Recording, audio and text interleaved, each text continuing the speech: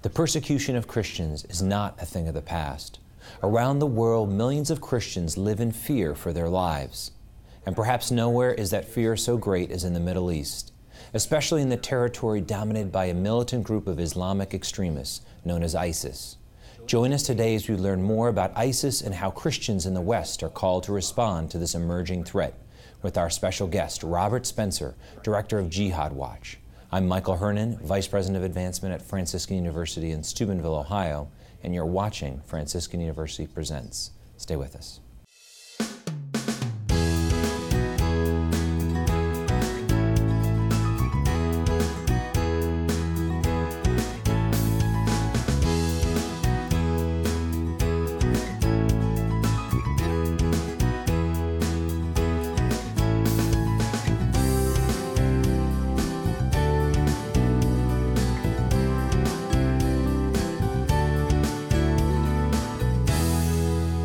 Welcome to Franciscan University Presents. I'm your host, Michael Hernon, Vice President of Advancement here at Franciscan University in Steubenville, Ohio.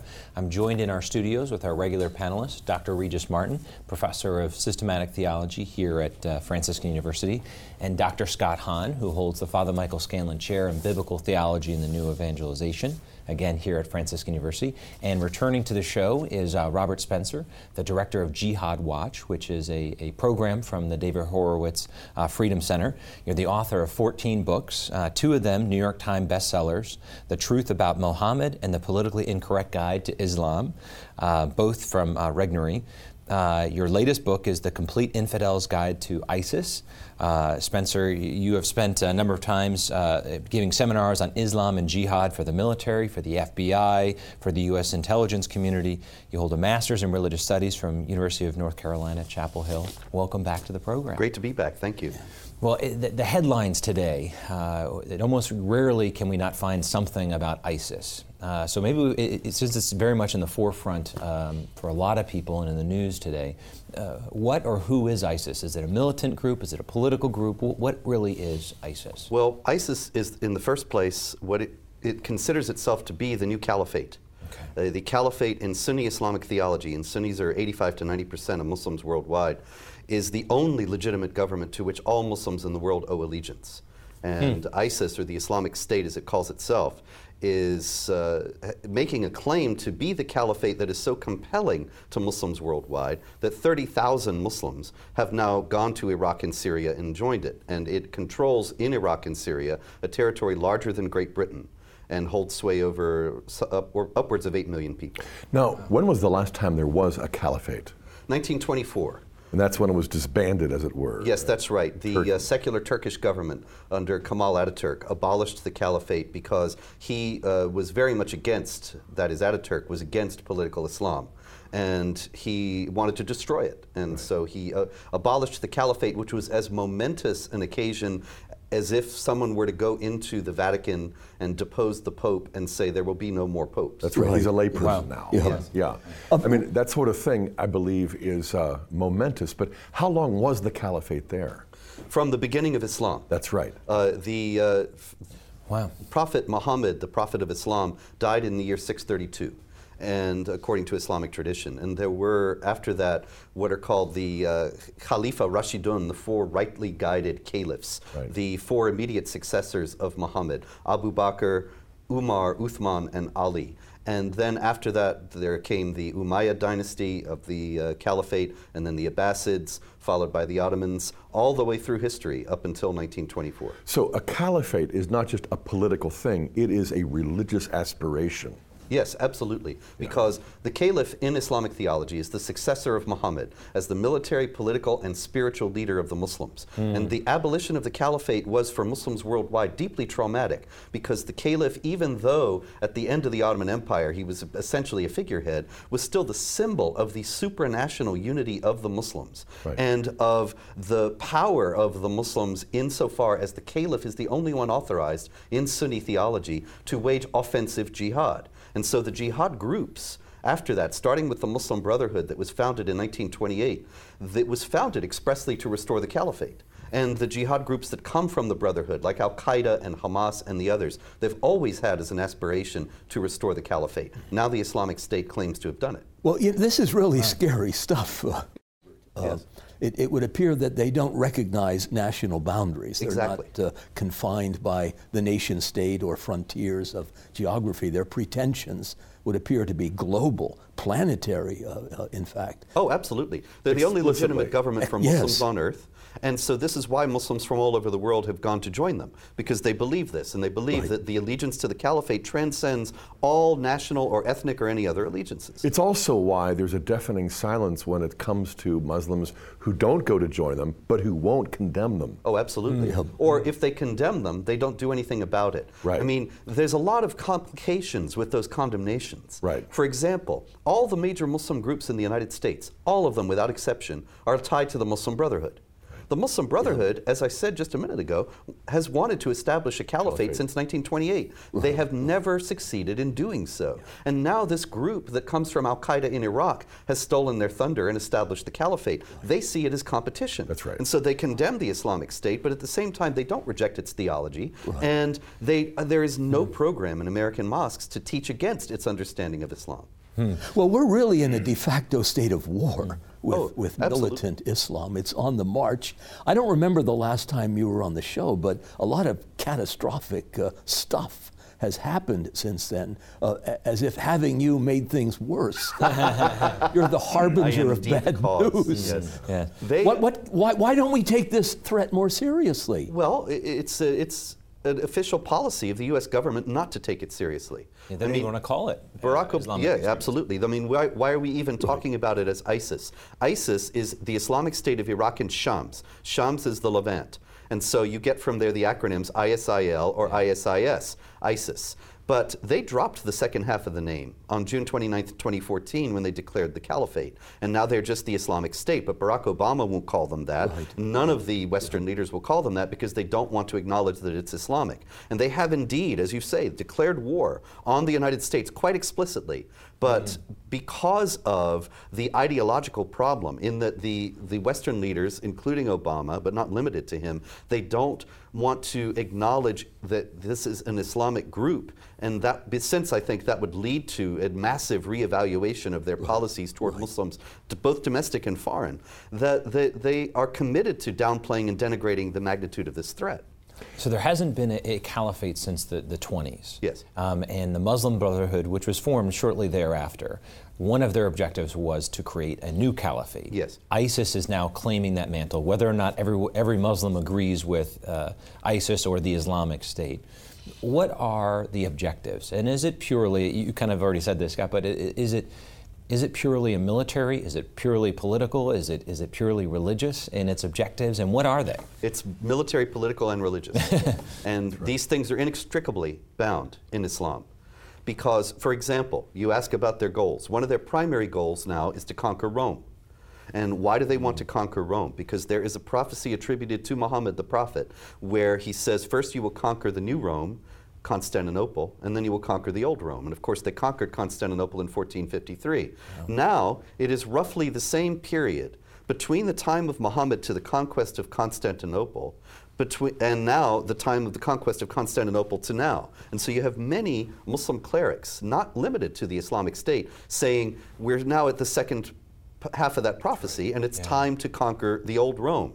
And so the Islamic State has a whole entire program, a very detailed plan for how they intend to go about doing that within the next 5 years. That's very chilling to hear that. And it's for Catholics, for those listening, I mean, to realize that is a direct stated intent of this group. That's, yes. You know, I think what we also have to acknowledge is that there is a kind of collective trauma that has descended upon us, whereby the absolutely unthinkable has become the absolutely unavoidable. Yes. And you know, when that sort of thing happens privately or individually to a person, you know, my spouse just told me last night she's getting a divorce, you know, or my child just told me he renounced the faith and he is marrying his gay lover, you know, those kinds of things, you know. Which is not true in your case at all. No. But I mean, when I've talked to people who've had those sort of traumatizing experiences, you're in a state of denial, you're in a state of grief, you're in a state of anger, but that denial sort of thing grips you. And I would say, if that's true privately and personally, it can also be true publicly and collectively. Right. Because it's sort of like, if we acknowledge the magnitude of this threat, We recognize our own incapacity, our own unpreparedness, and our own vulnerability. Yes. And it's like, we can't go there because, well, I mean, that would be the undoing of my world. It is the undoing of the Western secular intellectual's world. It is. Because the Western secular intellectual has gotten used to thinking over the last century or more that war can be talked away, that it can be outlawed, as it was right before World War II, and it can be, any dispute between people can be negotiated away. And people like John Kerry, that's their bedrock assumption. And they think there is nothing that can be overcome that needs to go to violence. Right. And now this worldview is exploding in their face, and they can't deal with it. And even before, it was an illusion, but now it's a dangerous delusion. Exactly. Yeah. So if we go back to the origins of ISIS, how did it begin, and did the U.S. have any role, if you will, in contributing to its spread? Because that's often sometimes heard around. Oh, absolutely, and justifiably. ISIS is the old Al-Qaeda in Iraq group. And you may recall about 10 years ago, Al-Qaeda in Iraq was in the headlines quite a bit when Abu Musab al-Zarqawi, the leader of it, was brutalizing the Americans that he captured. And you remember the incident in Fallujah where some of them were burnt alive and then the corpses hung up and so on. That was all Zarqawi and Al-Qaeda in Iraq. Zarqawi was killed in an American airstrike in 2006, but Al-Qaeda in Iraq continued. Now what's interesting is that even before he was killed, he was in talks with Zawahiri, the number 2 man in Al-Qaeda at that time and now the head man, and Osama bin Laden about establishing a caliphate in Iraq. And they all agreed, yes, we need to establish a caliphate in Iraq. And I believe that they were thinking it needs to be in Iraq because Baghdad is an ancient site of the caliphate and Islamic civilization. And so they all agreed on that, but they disagreed on how and when it should be done. And Zarqawi very strongly thought that it should be done as soon as possible. But Osama bin Laden thought that if they did it too precipitously, that the Americans would come in and topple it. And there was a split between the two camps, such that finally Al-Qaeda disavowed the group that became the Islamic State altogether. And the group that became the Islamic State went ahead and established its caliphate. The Americans did not topple it. And since now it has persevered for well over a year, and there does not seem to be any force in place that has the will to take it out or the means to take it out. Those who have the will don't have the means, and those who have the means don't have the will. Thus, it's still there, and that is a sign, you see, that Allah has blessed it and is certifying it as the real caliphate. And so the longer it remains, the more Muslims join it. You know, it is sort of ironic that early on Osama bin Laden would represent a council of restraint and prudence. He had a healthy sense of fear. Yes. How do we induce that again so that it begins to determine the actions of the enemy so that they take heed and maybe try something else, less bellicose? We have to show strength. This is a culture, this is a religion that understands strength and weakness and power and weakness. It does not understand anything else. In Islam, there is no idea of the wicked prospering that is so frequent lament from the Psalms. It's not there in Islam. In Islam, if you obey Allah, you will prosper. And if you don't, you will lose.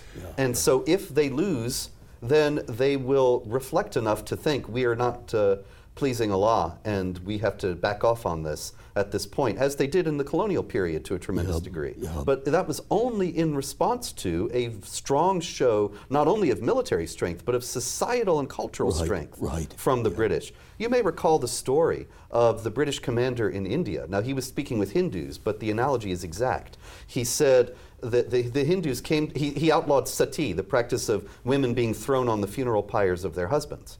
And the Hindu leaders came to him and they said, "You don't understand, this is our culture." And he said, very well, you practice your culture and we also have a culture. And so in our culture, we take men who burn women to death and hang them by the neck until dead. So you practice your culture and we'll practice ours. And sati stopped. Now, if we had that same sort of cultural confidence in the face of Islam, then I think a lot of this would be rolled back. But we don't. We installed Sharia constitutions in Iraq and Afghanistan. One thinks of the example of that Afghan chieftain who told the military, you know, we typically rape young boys, and we should do so with impunity. It's a function of our culture. But that one courageous colonel stepped in and said, no, you can't do that. Yet he was punished by the U.S. military. The U.S. military's policy is to let that happen and turn a blind eye. Let them be. And so that is exactly the opposite of what we should be doing. Right. And I do believe that if we had gone into Afghanistan and Iraq 10 years ago, 12 years ago, and said, women who were brutalized by their husbands, you can have refuge here. Non-Muslims who are in fear of their lives for leaving Islam or not being Muslim, you can have refuge with us. If we had, in other words, stood for our own principles, then we would have had many, many people coming to us. I know there's a lot to talk about, but I would say this.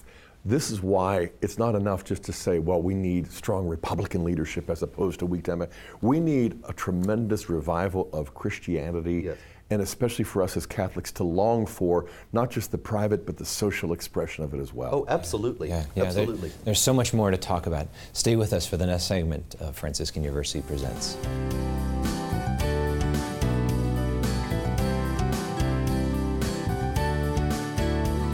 I strongly agree with those who argue that radical Islam is a serious threat. It is an imminent threat, it's a significant threat. But there are also really good reasons for Christendom to collaborate with the leaders of the moderate Muslim world.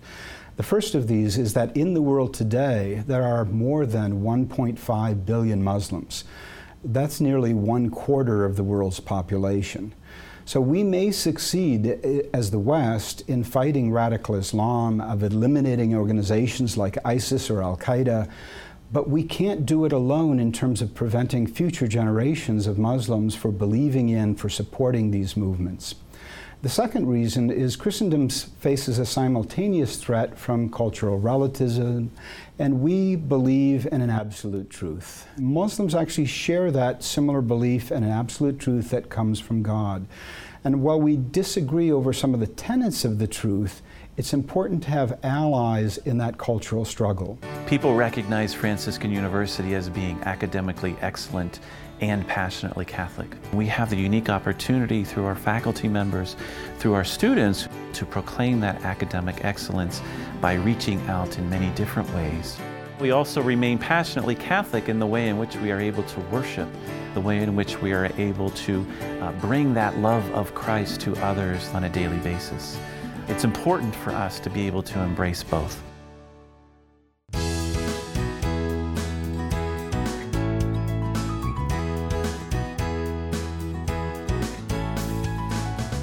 Welcome back to Franciscan University Presents. We've been talking to Robert Spencer, author and scholar of Jihad Watch, Director of Jihad Watch.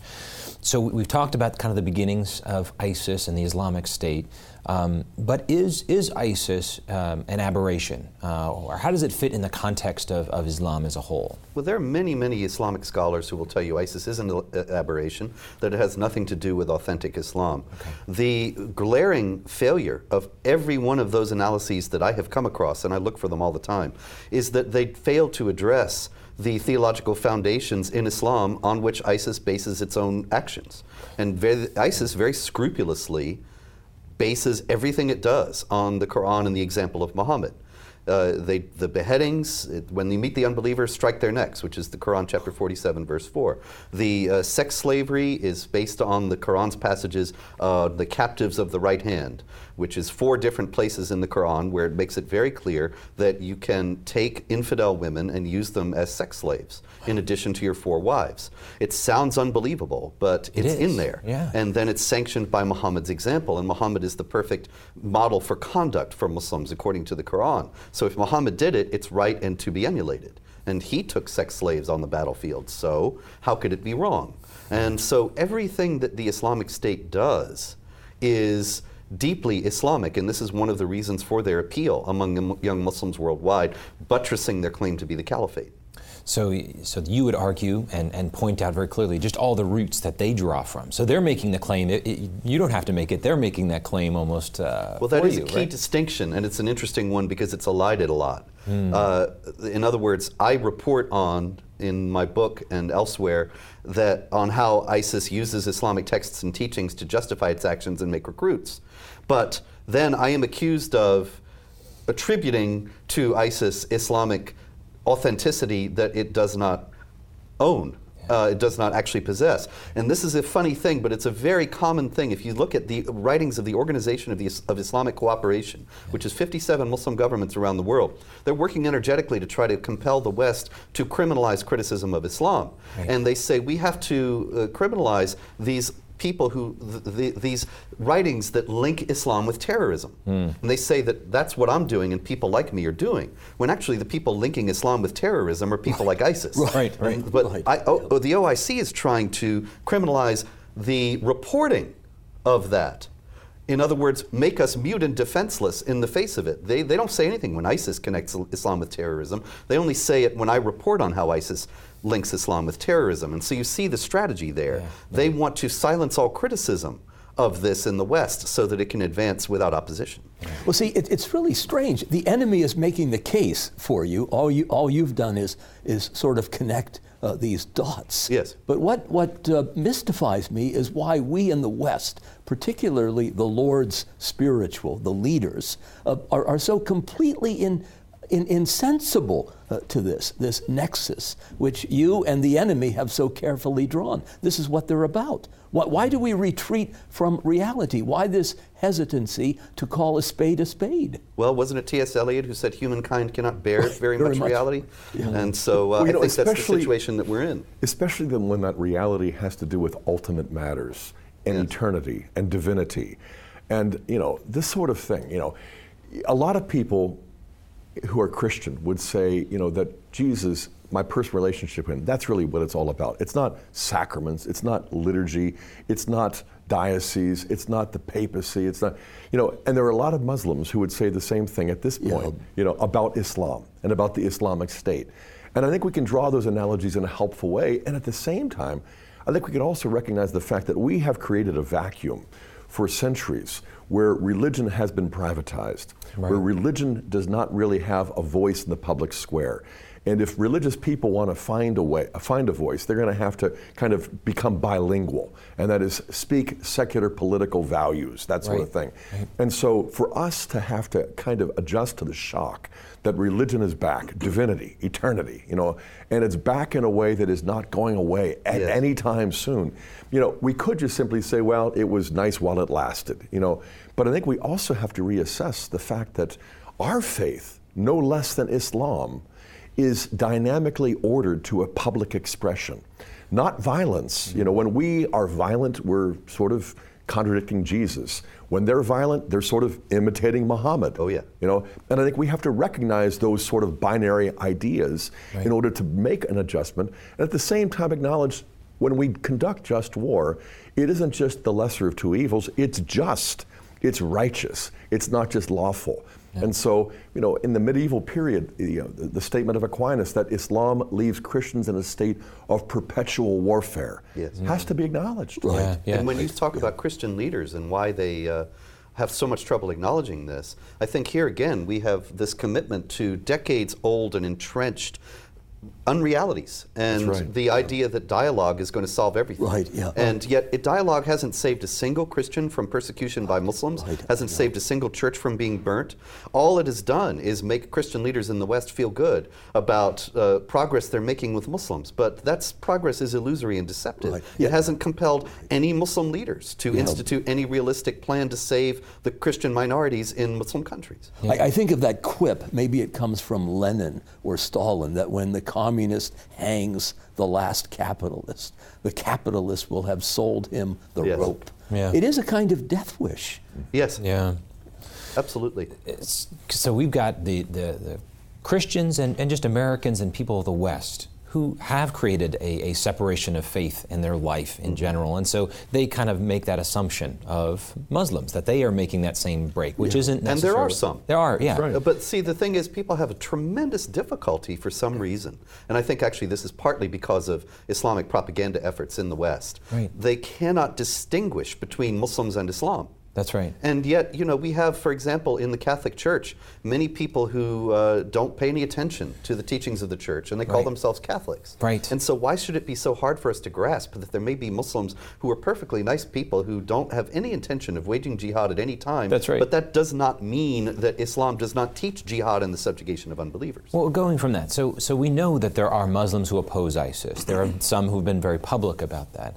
On what basis do they typically oppose that kind of extremist Muslim Islamic This is where I've found it to be very squishy. Okay. As I said, that I have not come across any condemnation of ISIS that actually deals with what ISIS bases its claims upon. So they condemn the violence. It's not or a actions. principled opposition. It's more of a prudential disagreement. And yet it seems to be a principled opposition. Right, And this is it why it's seems so to be. insidious. There were 200 Muslim scholars, some of the most prominent Muslim scholars in the world, and some of the most prominent clerics, who issued a letter to al-Baghdadi, the caliph, the self-styled caliph. Right. And they went through, it was very lengthy, and they went through theological proposition after theological proposition and showed ostensibly that ISIS was completely un-Islamic. Now, this was tremendously received in the Western press Sure. and enthusiastically celebrated.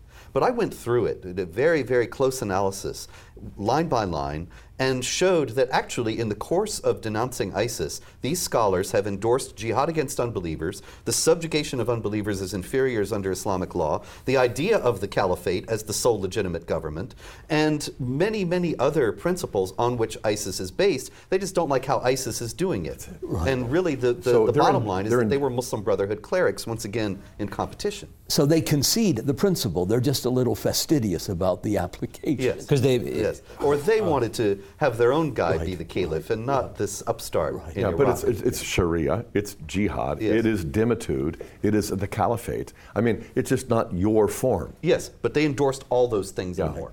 Yeah. You may remember when Ben Carson said, look, I don't want a Muslim as president. That was a perfectly reasonable position to stake out, and yet he caught all kinds of flack for that, for being intolerant.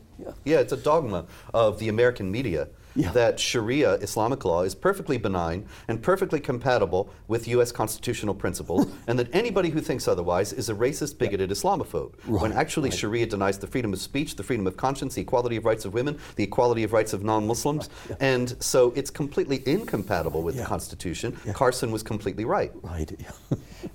Okay, so we know that there are Do you have any many other objection?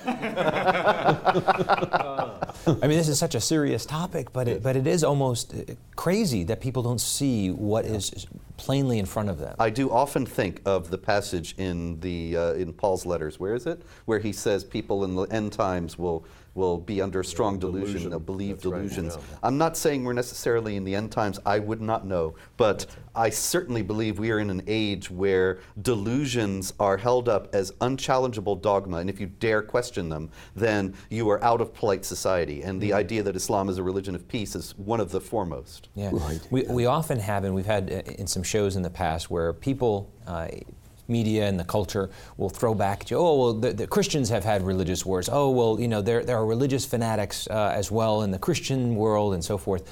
What's your response when you hear that out there?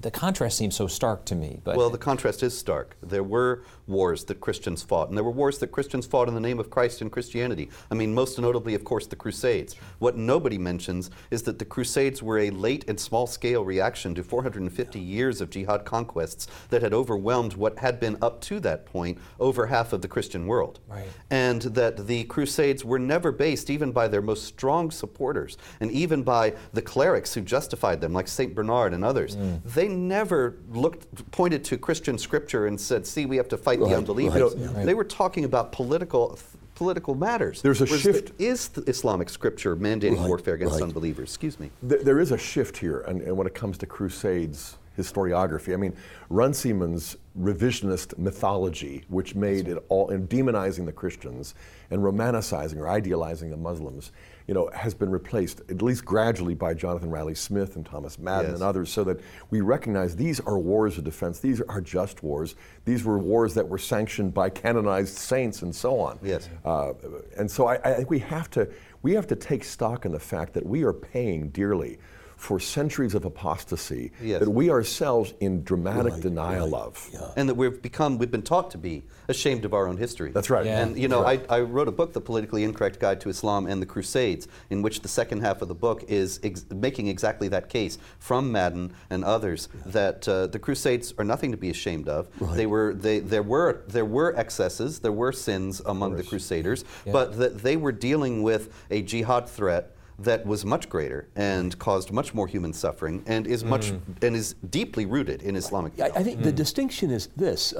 When Christians commit excesses, you can appeal to the ideals of Christianity to try and disabuse them of those aberrations. I mean, Chesterton had the sense of it when he said, look, a guy who's drunk and he's beating the hell out of somebody in a bar, you can appeal to his sense of manhood. Don't do that. That's not what men do. But if you're in the grip of a crocodile, you can't very well appeal to this guy and say, look, be a crocodile and let me go. Islam is the crocodile, and they're not going to let us go. Yes, the Quran says in 3 separate places, kill them wherever you find them. And has specific That's instructions. pretty plain spoken. It's just the religion of peace, though. I mean, you know, that's what, I mean, seriously, you know, they talk about that Well, often. it's a wordplay, though. It's peace through submission. Yes. You know, Yes, they have a different sense when of I've talked to peace, and we'll Catholics get there. in Nigeria who've described what it was like to grow up in Islamic majorities, I mean, there it's much more public and explicit. That is, we're born to rule. We are superior. You are inferior. You will convert, or you will be you'll be Yes, the demonetized. Quran says the Muslims are the best of people on earth. Yeah. Chapter 3, verse 110. And the unbelievers are the most vile of created beings. Chapter 98, verse 6.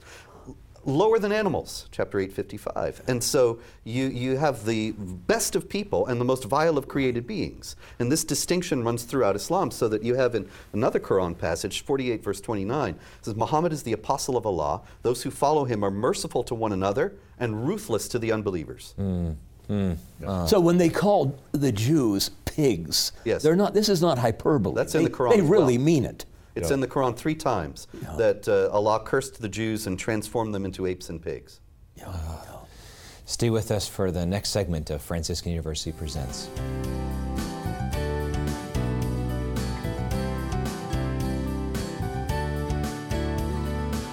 Most countries do have an official policy of not negotiating with terrorists, and I support that because you don't want to encourage the terrorist organization by incentivizing their terror.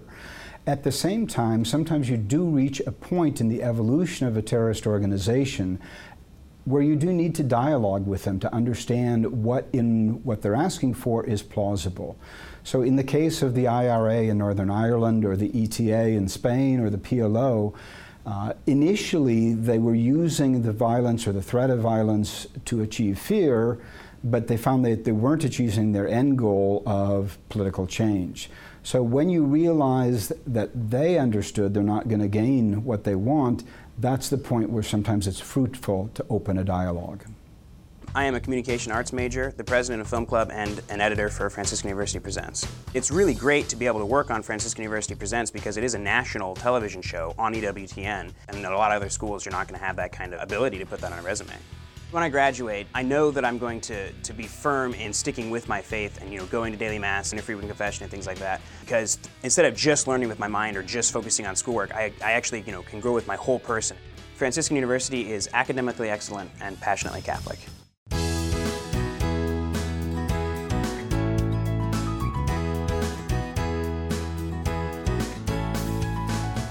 Welcome back to Franciscan University Presents. This entire program springs forth from the very heart of Franciscan University in Steubenville, Ohio.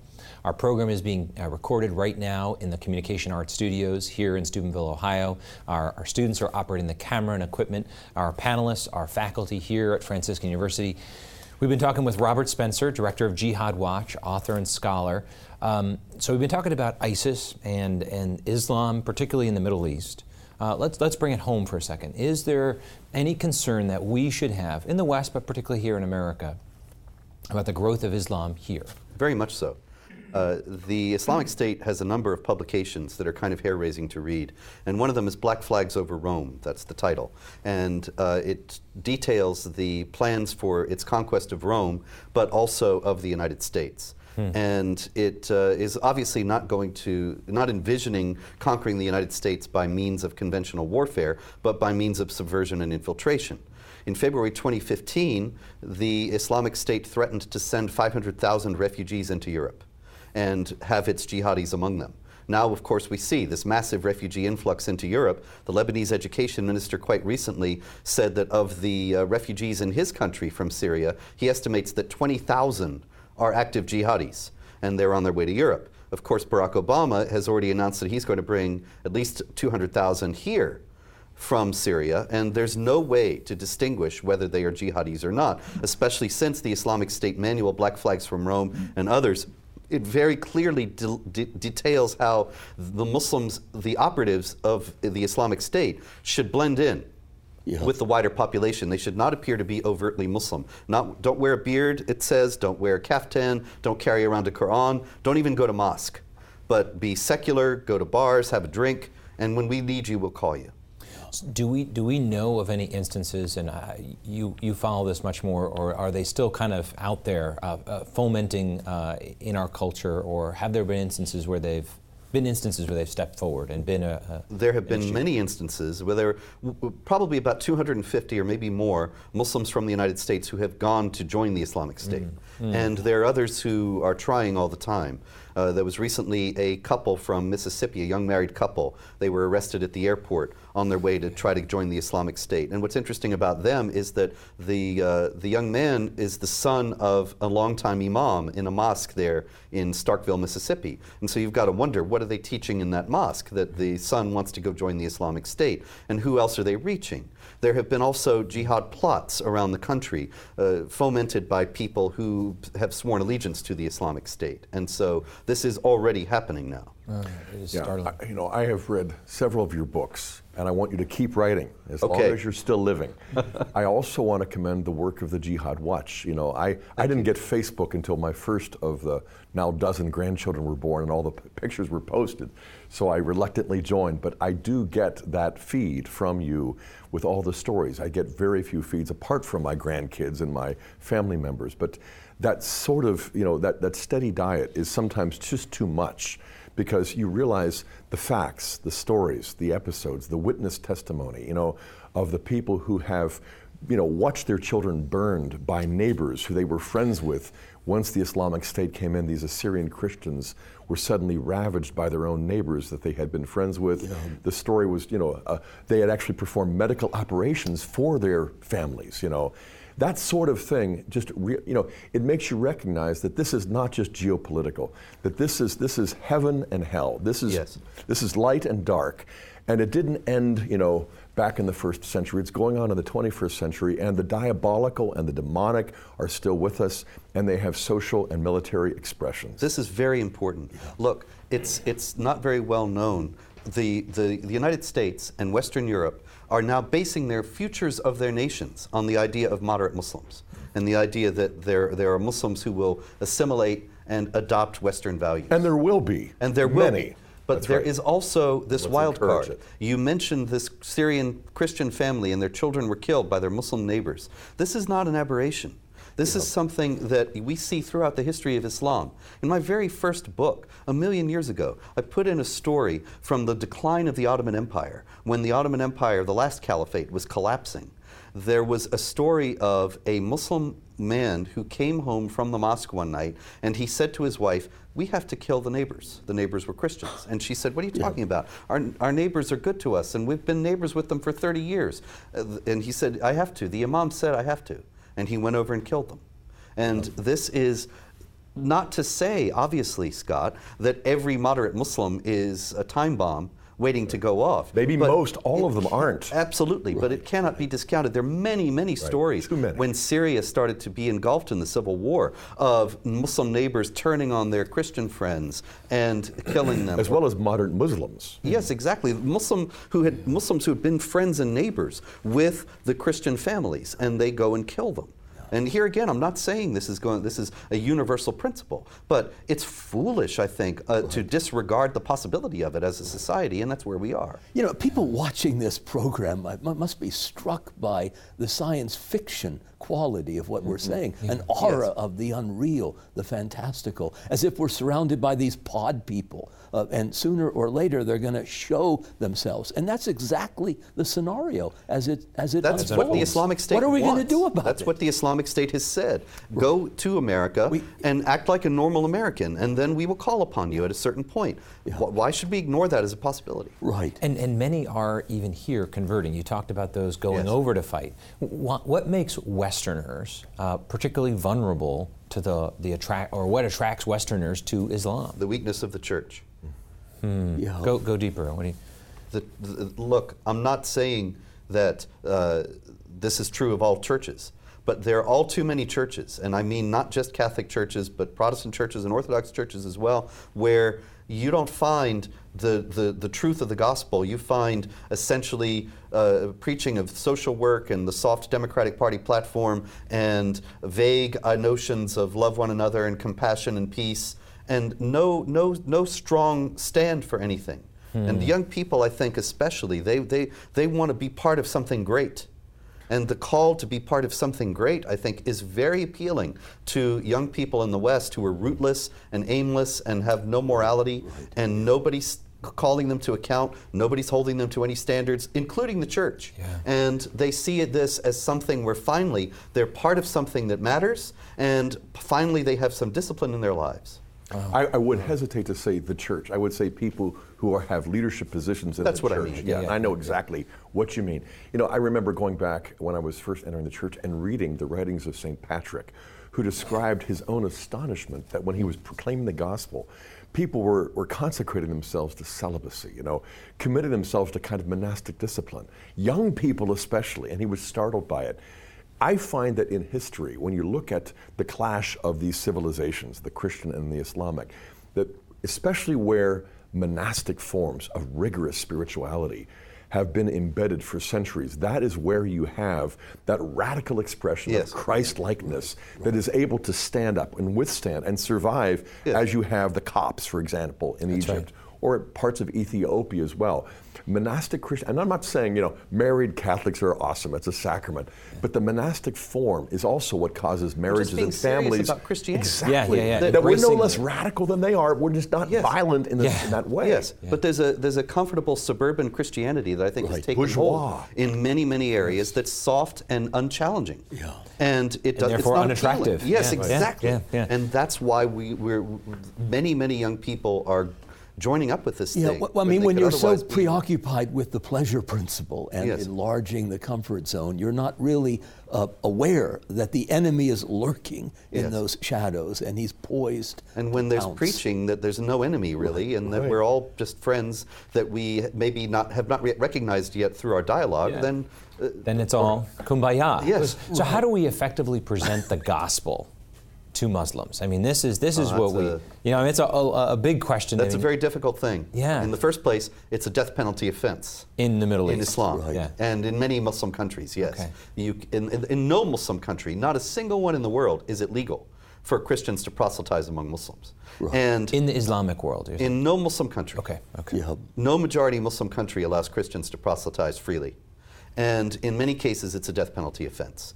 Also, Islam has kind of an inoculation against Christianity. You know how, I don't know, but don't inoculations work? They give you a little bit of the disease, and then you build up an immunity. In the Quran, the holy book of Islam, there's a little bit of Christianity. And a whole lot of attacks on Orthodox Christianity. So that you build up an inoculation, you build up an immunity to it. And you think that, and so many ex-Muslims, when they see that Islam is nonsense, they leave Islam, but they don't think of Christianity. There are Christian converts from Islam, but many atheists, because they've already been turned off to Christianity by the Quran. And so it's very, very hard, but it can be done, because there are also strange things about the Quran, in which Jesus, for example, is born of a virgin, is sinless in Islamic tradition, and is going to return at the end of the world, is called the Word of God. None of these things are attributed to Muhammad. And so if you start to speak about those things and to ask, well, why is it that Jesus, who's supposed to be a prophet inferior to Muhammad, has all these special things about him that Muhammad doesn't have? Right. And this is because the compilers of the Quran appropriated material from Christianity. Sure, because they came after. Yeah, they didn't, and they didn't really think it through. But these things are little hints left of the truth of Christianity within Islam. Well, I think this is why we quite properly speak of Islam as a Christian heresy. It grew up from within the context of Christianity and then just went completely bonkers. St. John of Damascus, one of the first Christian critics of Islam in the 8th century, spoke about it in that way. A kind of fanaticized version of one particular attribute of the Godhead, His majesty, His power. Yeah, His absolute will. And they will. absolutized that. But at the same time, it flourished in places where heresy had first flourished, like Nestorianism. Oh, absolutely. And so when you have an aberrant view of Christ, you set the stage for this sort of thing. You know, Belloc's book on the great heresies, I think, identifies this in a very profound way. And Belloc also recognized in the midst of communism that communism is a passing thing. Islam is a permanent thing. And Islam denies the crucifixion of Christ. That's right. And says that he only appeared to be crucified, Somebody which they else got from the was. Gnostic Christians who were in Arabia at the time that Islam was being formulated. They separate of course, they denounce the idea, I should say, that Jesus is the Son of God, and say that it's an insult to His transcendent majesty to say that Allah is a son, and that seems to come from the Nestorian denial that that Mary is the mother of God. But it's also a revival of a pretty ancient heresy, Docetism. Yes, absolutely. That God is just wearing a disguise. He's pretending to be human, and at the 11th hour, Simon of Cyrene is substituted so that God doesn't have to suffer a degrading execution. And these people went into Arabia, out of the empire. Yes. And so they're in Arabia, and this is the welter in which Islam is being formed. I had the pleasure of privilege of being on a pilgrimage to the Holy Land last fall. Wonderful. And the plight of Christians in the Middle East was very near and dear to our hearts while we were there praying for them. What can we in America and the West do for the persecuted Christians in the Middle East? There's a great deal. In the first place, we need to raise awareness about it. And it needs to be spoken about in the churches and emphasized to the people that these are our brothers and sisters and we have a responsibility to them as fellow members of the body of Christ. That's the first thing. Of course, there are organizations that are being formed now to support them financially and to aid them, but in many cases, even that it's too late for. And what we need to do, I think, more to the point now is aid in efforts to compel the Obama administration to allow in the Christian refugees, whereas he's had a decided preference for the Muslim refugees. And there was a very widely publicized story about some Iraqi Christians in California who were trapped in legal limbo and then ultimately sent back. Well, that's sending them back is sending them to certain death. Unbelievable. And so there has to be more openness to the Christian refugees among in the U.S. government, and we as citizens can pressure our elected officials for that. Yeah, it seems like there's so much that we need to do, but just really being more informed, sharing that news, but also just the solidarity, knowing that they are our brothers and sisters. Above all, to pray for them. That people think, well, that's way over there, and they're funny kinds of Christians with funny hats or something, so they have nothing to do with us. And we have to understand that this is all one body of Christ. Yeah, they're part of the church suffering. Yeah. That's right. That is so true. Stay with us for our final segment of Franciscan University Presents.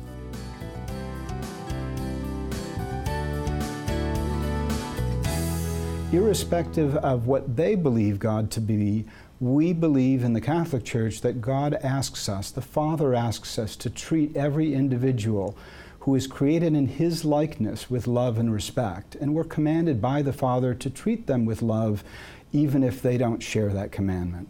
I'm in the 4+1 program here for counseling. It is very academically challenging, but the classes are a lot of fun. The teachers do love what they teach and they know their fields very well. If you're interested in mission, that's a big thing here. I did San Diego for 2 years. That was a youth ministry mission.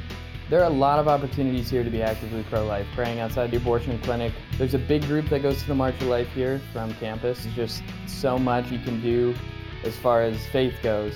Franciscan University is academically excellent and passionately Catholic.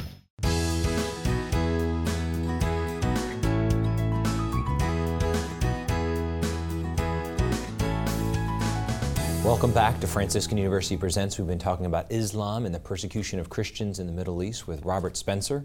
We're in our final segment, so Regis, could you lead us off? Yeah, I can't say anything without first telling you how much I admire you and commend the work that you do and the courage that you have shown in doing it. I don't know if there's a price on your head, but being anywhere, I think, is a mark of real gallantry, and I respect you so much. I think if John Kennedy's book were to be updated, Profiles in Courage, there would have to be a chapter on guys like you, and the chapter is still being written, so God bless you for that. I mean, everybody should do their bit. I've done mine, and it's pretty modest. About a year ago, I wrote a piece for Crisis magazine about telling the truth about Islam, and it struck me that it really is anomalous that we are so maddeningly unable to make judgments about people who are determined to kill us. And why that is, why that loss of a sense of nerve. But it's out there, it's widespread, and people in power are certainly infected by it. But not everybody.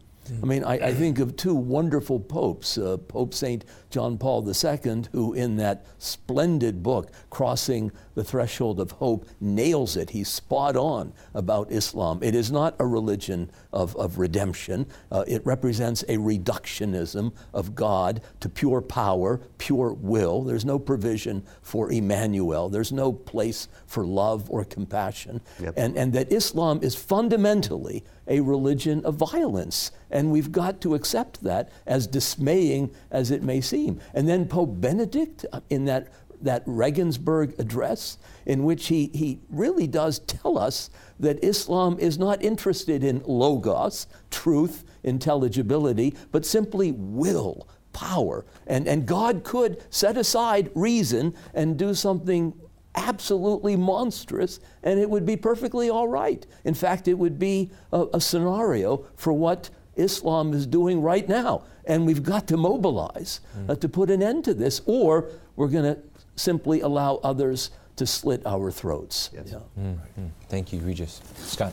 Well, I think when people come out of denial, they're faced with the temptation to give into panic and rage. And so I think it's appropriate and necessary to enter more deeply into prayer and into the Word of God, and not just, our favorite stories and Psalms, but Proverbs such as you find in chapter 17, where, the diligent slave will rule the indigent or the undisciplined son. Ours is a religion of divine sonship, divine fatherhood, a divine family, a divine love, and yet it's not a playground, it's a battleground, because it's the city of God and the city of man. It's God and Satan, but we know the outcome, and yet at the same time, we know the price that we have to take up our cross every day. Your approach to Islam, is helpful, is necessary. I've brought you here before for defending the faith. I'm glad to have you back. I want to encourage you, as well as thank you for the work that you're doing, encourage you to pray and to enter deeply into that kind of interior quiet where you know that the Lord of Lords, the King of Kings who rose from the dead, is empowering you and through you many others to the new evangelization. So it's not just the denunciation of something that is wrong. It is the proclamation of something that is right, because only the pure light can drive out a darkness that is this deep. But I know you as a Catholic Christian, and I know you also as someone who is committed and consecrated. And so I want to thank you. I want to encourage you. Keep writing. Keep breathing, and keep going forth. And be corrected along the way. I do things and I make mistakes at every step. And so if you do acknowledge that, I don't know of any, so I'm not here to give you a fraternal correction. But at the same time, I want to say, that what you're doing with Jihad Watch, what you're doing in your books, what you're doing in going around and speaking, is something that most all of the rest of us are afraid to do. Thank you. Keep it up. God bless you. Well, thank you. I'm very grateful for both of your words of encouragement, and I thank you. I think that it can't be overstated how much this is exactly what you're saying, a struggle between life and death. And the Islamic State makes that very clear. They say, we will win because we love death more than you love life. They say this many times. They're very proud of it. And if you think about how they glory in destruction, how they destroyed the Roman antiquities and the Assyrian antiquities, and they have plans to hold mass beheadings in St. Peter's Square and so on. They glory in death and destruction. They're the absolute opposite of what we as Christians should be as lovers of life and lovers of creation and the Creator. Yeah.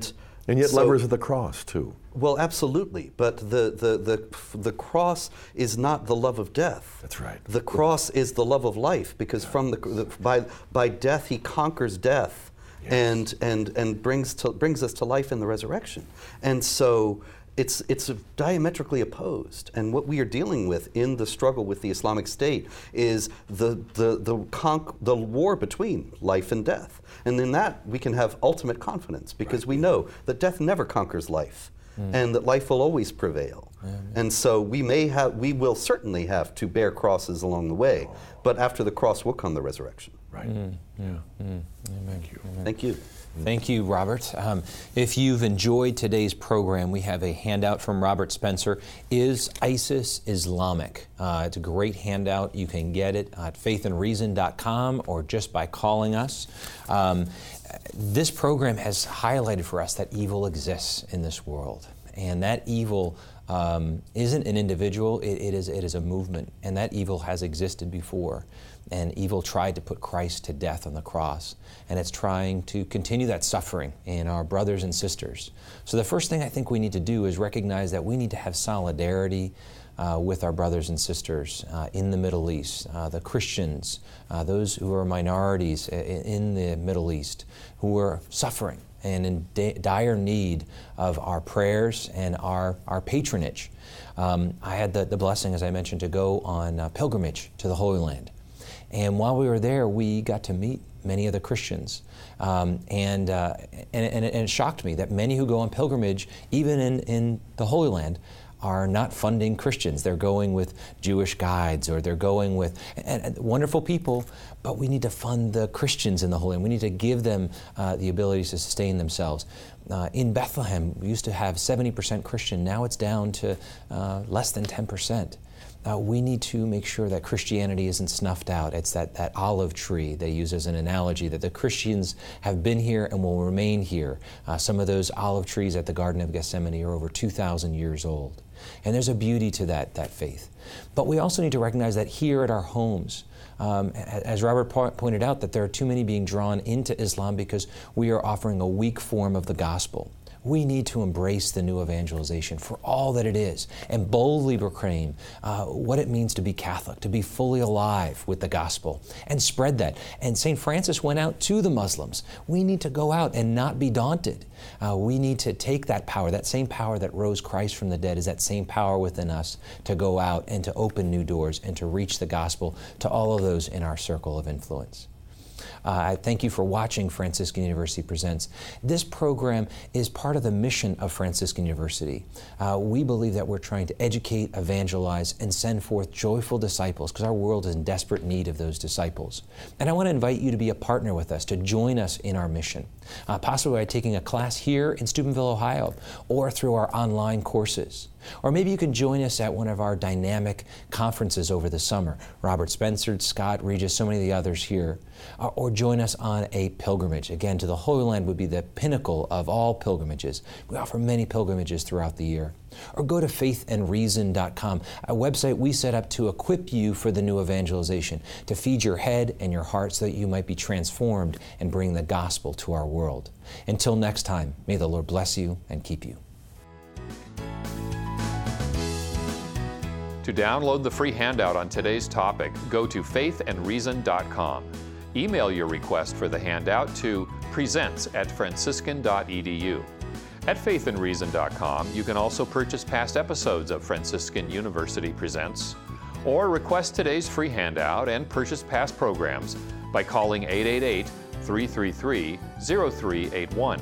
That's 888-333-0381, or call 740-283-6357.